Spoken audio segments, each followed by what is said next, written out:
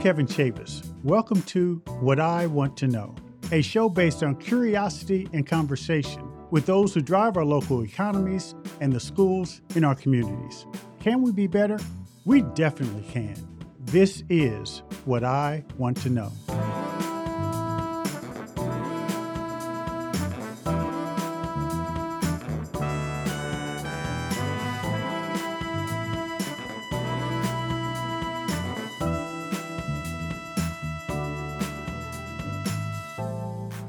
I don't know about you, but I've always been fascinated with the game of chess. What will your opening move be? How will you react to the next move? What is your endgame? Chess is complex and challenging, just like the politics of education. It makes me wonder, how have the politics of education changed with the pandemic? Are we any smarter? Have we figured out how we can work together? I want to know more. I want to know where the pieces lie. I need to know whether education leaders and politicians are thinking 2 steps ahead. And if not, why? This is What I Want to Know.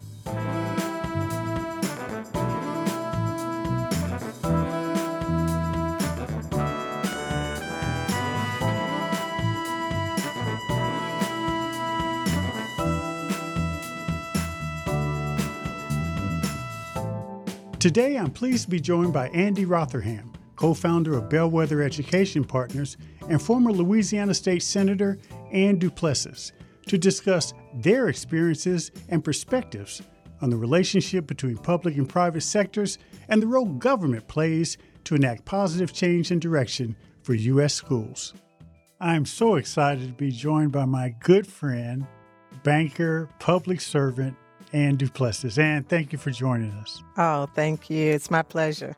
You were known in Louisiana when you were a state senator as the education legislator. And Ann, I knew you were on your game, but I did research. 57 bills were passed to help the kids of the state, and you authored them.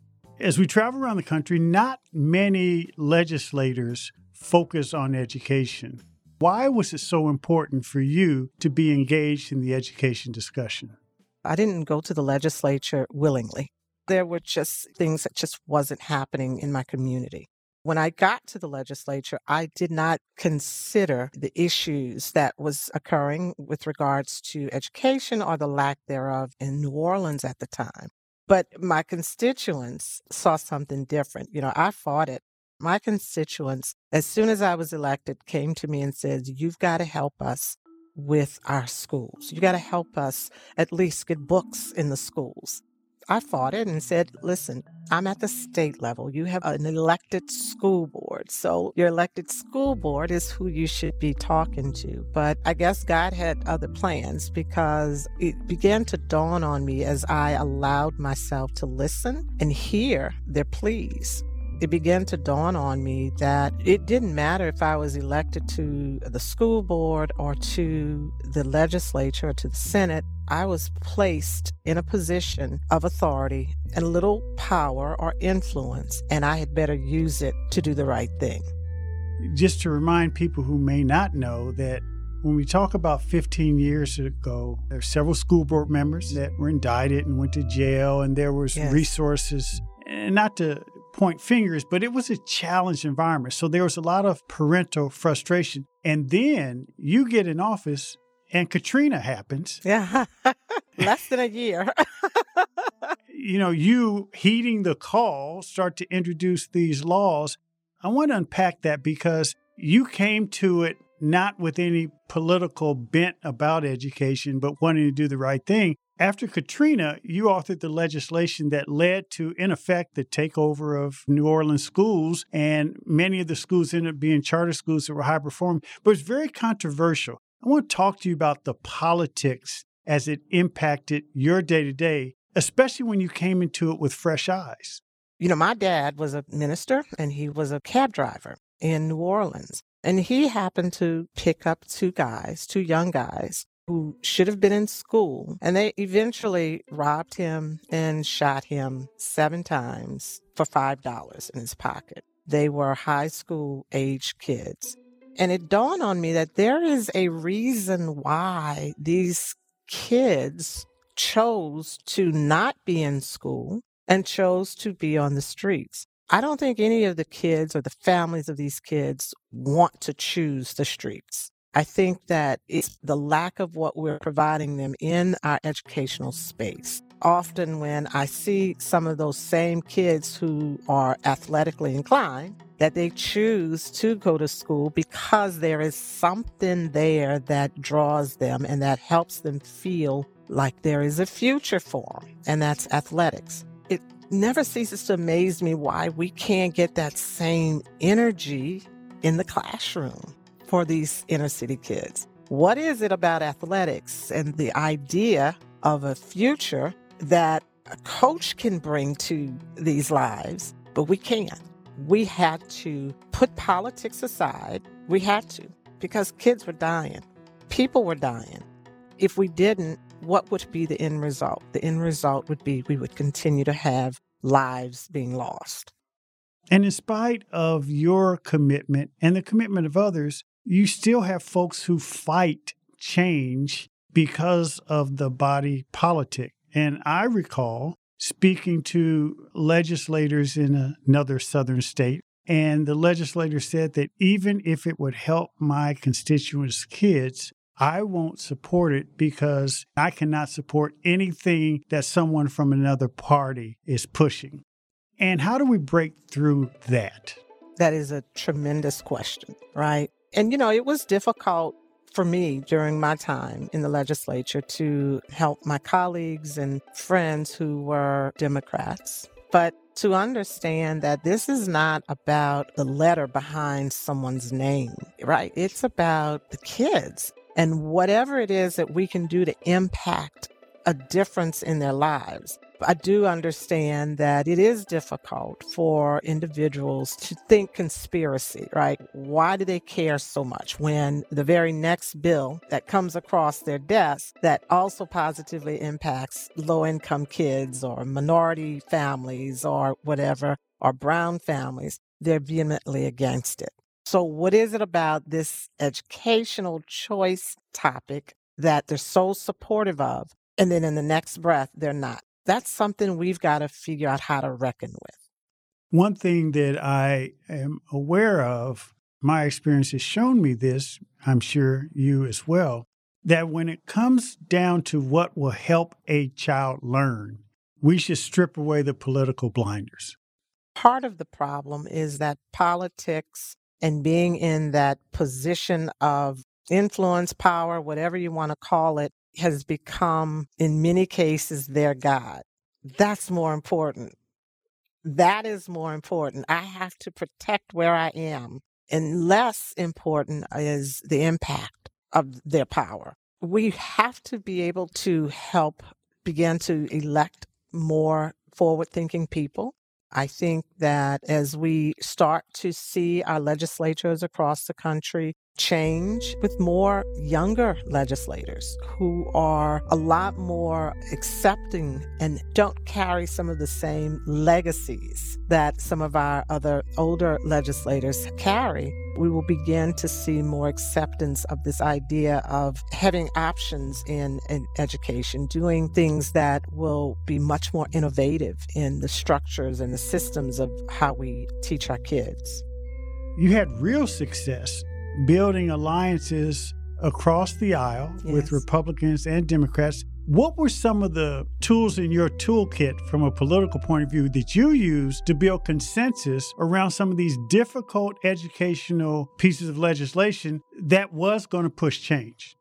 They knew that I would walk away and it wasn't about politics. And so they were more apt to listening instead of just rejecting it, thinking that's her thing. I was able to truly help for each one of the pieces of legislation, help my colleagues on both sides to understand the reasons why and how it was truly going to impact an individual.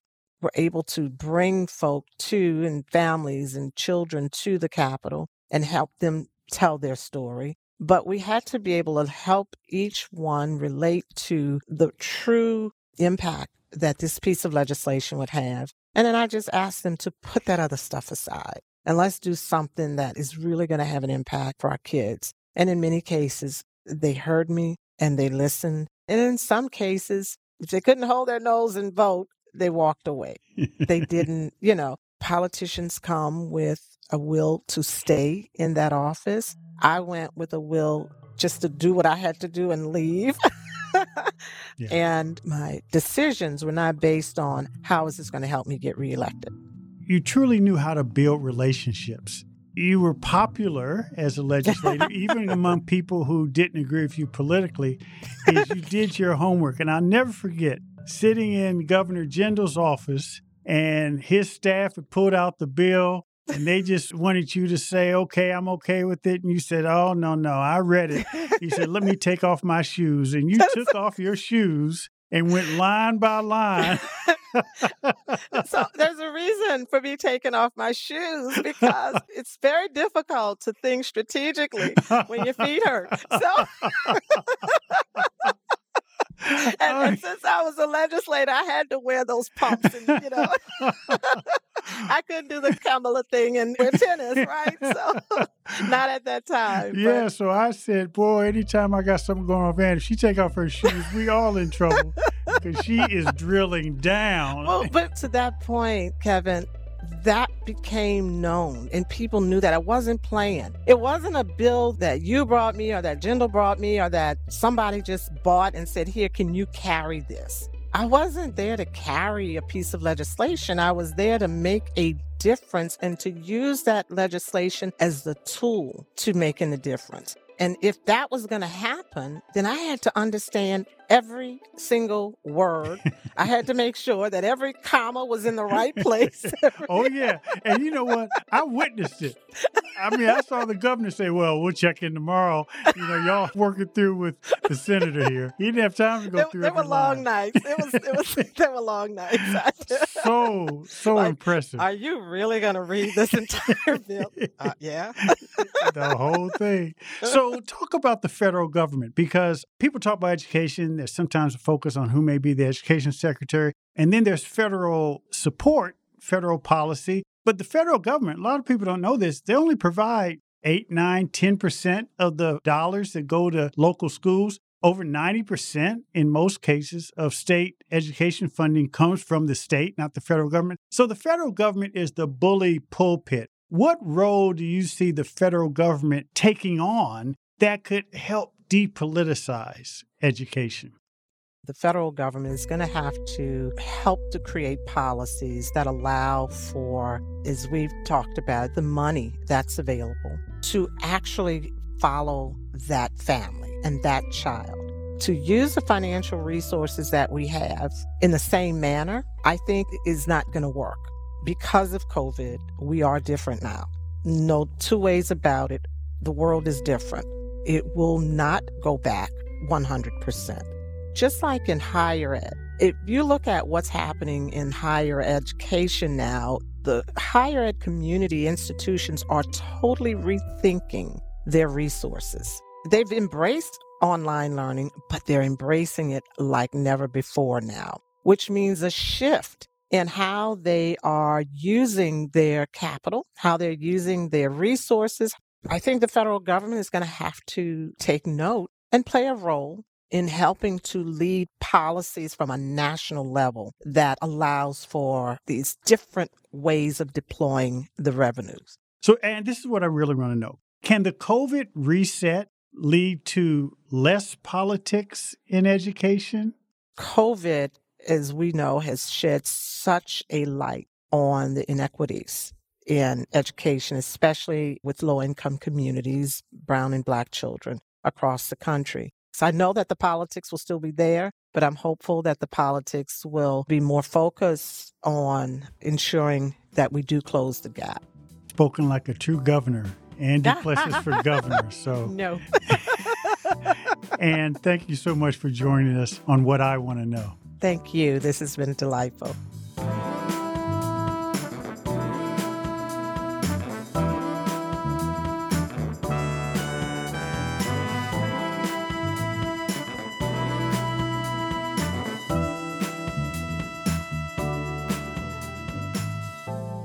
Andy Rotherham has deep-rooted experience in education policy and education politics.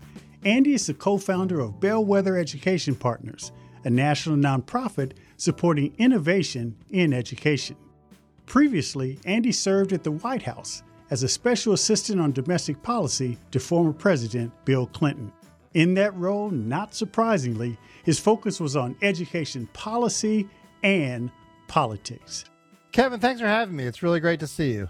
So when we talk about the politics of education and education policy, the politics of education get in the way. I like to use the example that there's no Democrat or Republican way to teach a kid how to read, write, count. And yet, each of the major parties has their own education caucus. They even talk about their own approach to reading and writing. How do we fix this seemingly unfixable political problem? Like you're looking right now around the country and you're seeing a variety of groups getting serious about we want our kids to be taught based on the best science of reading. And we want seriousness here. So in Oakland, a place that's, pretty known for its radical politics, the NAACP there is really put a push out on teach our kids to read, teach them the right way. We're not concerned with your theories and your aesthetics of reading. We want our kids to know how to read. Essentially, it's a little like Churchill said about democracy. After we exhaust all the wrong ways to do something, we tend to sort of stumble to the right one. That's what keeps me at this is it can be hard. The politics are driven by what adults want, adult special interests, but we sort of muddle through and you do eventually see progress. And I do think when we're at our best, it's when we take elements of what both sides are talking about. I don't know how anyone can look at this debate and think any faction has a monopoly on the good ideas. But you look at something like charter schools, that took a Republican emphasis on market-based solutions, a Democratic emphasis on what are the key values of public education that's important to preserve in terms of open access, public accountability, things being tethered to some sort of wellspring of democratic input. And that's where the charter idea came from. Maybe I'm a glutton for punishment, but that's what keeps me fundamentally optimistic that we can find our way to good solutions. In the end, the answer lies with taking the best from both of the major political parties, and it's not an either-or proposition. So let's talk a little bit about the difference between the federal political landscape and the state political landscape. It is my sense that in state politics, it's often easier to find that common ground and take the best from both. But around the country, neither party is sort of functioning really well at various levels of government. If you define functioning well as being responsive to the needs of average Americans and what they need to be able to live their lives as fully as possible. But I do think in education, just because, first of all, it's primarily a state function, there is more action there. There's more authority. That can be good or bad, but that is a place where we see sort of behind the scenes more seriousness. So a good example would be the worst of the Common Core political circus nationally. Behind the scenes, you had responsible Republican governors who are trying to how do we keep this push on standards, improve quality and so forth. They didn't want to see the baby get thrown out with the bathwater. They didn't want the sort of culture war, Common Core theatrics to take over. And I think that's a good example of, people are actually vested with those kinds of responsibilities. And then, of course, local leaders. And they've had a lot of mayors who have done really powerful work in different places, whether that's someone like a Bart Peterson in Indianapolis with what he was trying to do with charters, or somebody like Kevin Johnson in Sacramento, who just said, we can't continue with a school system like this. We have to act. And you're seeing increasingly mayors, Lori Lightfoot in Chicago is a good example of a mayor who's been very vocal on schooling that things have to change. And so I think that's another level of government to pay attention to.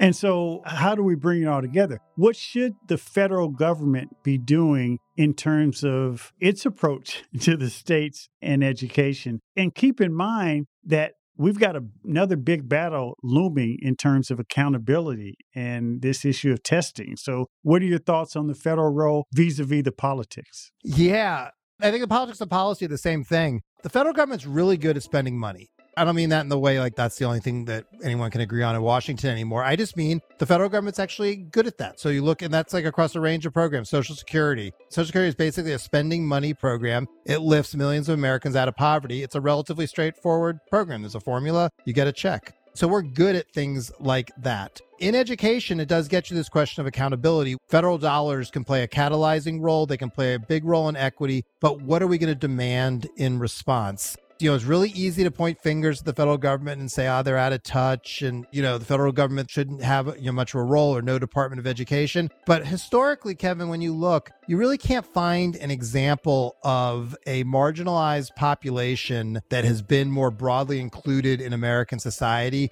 where the sort of pressure of federal authority hasn't been a big part of that. And that's, civil rights, disability rights, now LGBT issues. It's what we always see. And so I think the question for the federal level is, how do we create a politics around not micromanaging schools, but a politics around how do we demand results, some sort of meaningful accountability to make sure kids are being well served? How do we do that? How do we coalesce around that coupled with resources and investment? And part of that answer, don't you agree, is dealing with the perception that the federal government is less punitive when it comes to some of those dollars for education.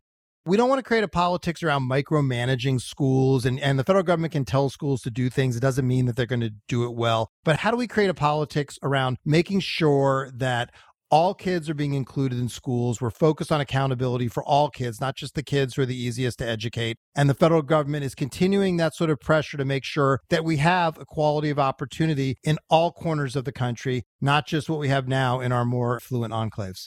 You're talking about the federal role. This leads to solutions. Historically, part of it is image. This feeling from the states that the federal government puts out these education mandates, this feeling of being punitive as opposed to supportive. How can the federal government change that impression as opposed to just checking the box or else you're going to not get your money, and be positive from the state's point of view? Yeah, well, it's both, right? And one person's punitive measure that you're being forced to do is another person's important civil rights measure. The states need to come with a seriousness of purpose around how they're going to deliver education, how are they going to deliver opportunity. That has not always been, particularly across all the states, that has not always been the clean shot you might think it is. And you remember, No Child Left Behind, for instance, when people were figuring out the accountability, what was going to be some sort of a date certain to anchor accountability. And everybody knew the 100% thing, was always, people knew that wasn't going to happen. That wasn't the point, but you had to have some sort of a goal to work towards. And you had a lot of states where the median performance was, in the 20s and the 30s. And states were seriously saying, we want to be held accountable for having every kid at grade level in reading in 2030.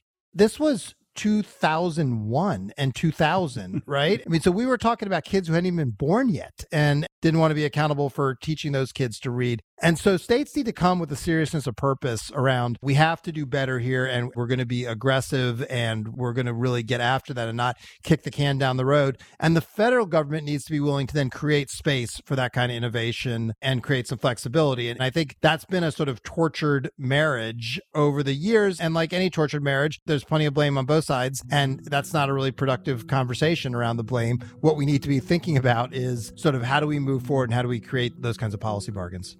Andy, you make a really good point. The federal government does have that role of a balancing act. It has to be punitive, it has to be supportive, but we have to remind people that it was Brown versus Board of Education. It was in education where the civil rights movement got its legs, if you will, because the federal government said that you had to treat people the same and not discriminate in schools. We have to also talk about the elephant in the room.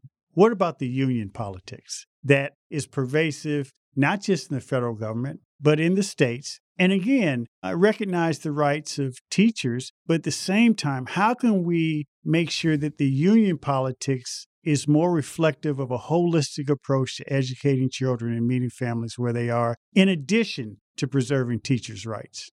Yeah, this is a hard one. You're right. This is the elephant in the room. You have to give the unions credit. They had a rough decade. They basically have taken like a pair of fours or a pair of threes, and they've played it like it's a pair of aces. It's pretty remarkable what they've done politically, and everybody, particularly in the reform community, should pause and ask why and what the lessons to learn there are. So I have a couple of questions about them. A big one is, and I think it's a sign of sort of our dysfunctional left-right politics. If you ask, and we have asked this is not a hypothetical, we've polled this at Bellwether. If you ask Republicans, what do they think of teachers' unions and police unions? You get an answer that they think police unions are pretty good and they're very skeptical of teachers' unions. If you ask Democrats that same question, you get the inverse. They like teachers' unions, they're very skeptical of police unions. But when you get underneath it, you see a lot of the same. It's hard to discipline bad actors. Often bad actors have long trails of discipline issues before something really bad happens.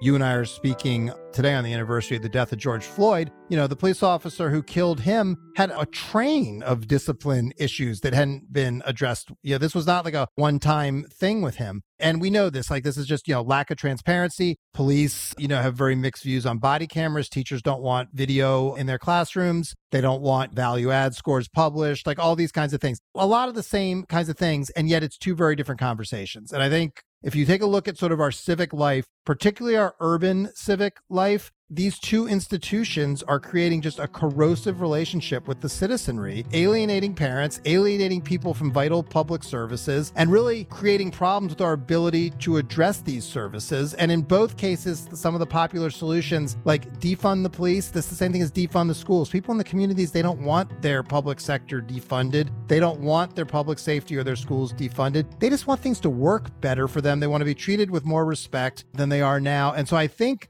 I raised that to say it highlights our sort of dysfunctional politics and the way we talk past each other. I don't think we have a teachers union problem per se. I think we have a public employee union in our urban areas in particular problem. And it also highlights the opportunities there. There may be some opportunities to, in a bipartisan way, get things done if we become more serious about public sector reform, which doesn't mean, I'm a First Amendment guy. These, we should get rid of the unions. I don't think you should ever get rid of Americans' ability to enter into voluntary associations, petition their government, advocate for themselves. That'd be a huge, huge mistake. But ways to, how do we get the balance right on those things? And look, this is not a new idea. This is, Franklin Roosevelt said this is going to lead to the balance getting out of whack and it's going to be hard to manage government. I think that's the kind of serious conversation that we need to have. And then the other piece that's a little more near term is simply choice does create an empowering situation in communities. It helps people have more options, exercise a degree of power that they often don't have now. And I think we need to have a more robust conversation around choice in education. There's no other sector where we don't balance sort of some governmental rules and policies and a degree of consumer choice. And, we've been trying to do that awkwardly in education. And I think that's an area for really rich conversations around what should that look like going forward. And again, the pandemic, I think, really teed that up in a variety of important ways. Well, I agree with the choice reference. And by the way, I think that the parent's role and the parent's voice in the future of education policy could be more pronounced in the wake of the pandemic because of the reset that we all had and the fact that parents got a chance to look under the hood, see what was going on in their kids' school. People are going to have to make that happen. It's not going to happen just organically. People are busy living their lives. They need to have their kids in school. You sort of see there's a lot of frustration with parents on what's happened, with how slow schools were to reopen, with the quality of the instruction they were getting. But people are going to get on with their lives as the pandemic ceases to be sort of a huge front and center American phenomena. The party is going to get started and other things will be taking their attention. And so it's going to be incumbent on education activists to organize parents, keep them engaged, turn that energy into something, or I do think it will dissipate. Yeah, fair point. For those parents who have looked under the hood and saw what was going on in their kids' classroom, they need to stay engaged and be involved. So, last question. This is what I really want to know, Andy. You're the expert. In our search for common ground, as we try to depoliticize education, will there be more politics or less in education over the next 5 years? If I knew the answer to that question, I mean, as much as I like you and like spending time with you, I'd be at the racetrack if I could forecast things like that. I really don't know. It is hard to miss how stridently divided we are and how we keep coming up with new ways to be divided. New fights keep breaking out. Some of the old coalitions and frankly, some of the old ways of doing business where you came together where there was agreement and you didn't worry about areas of disagreement. You built very pluralistic and diverse political coalitions. That is hard to do. It's hard to do generally, and it's hard to do in our sector. I think, and we are trying to do this at Bellwether, create space for those kinds of conversations. I mean, I don't know how anyone, again, can look at this, we talked about this earlier, and think any faction has a monopoly on the right way to do things. And quite frankly, you look at the results we're getting, everybody should have some humility on that we have a lot to learn. And we're trying to create some space for those kinds of conversations. It is a strident time, and I can't, like I said, I'm an optimist. I'm going to keep pushing at it, but I can't tell you with any certainty that the next 5 years are going to sort of stitch that back together. They may well cleave us even farther apart. Andy Rotherham, I appreciate you, my friend. Thank you for joining us. Thanks for having me. It was great to see you, Kevin. You too.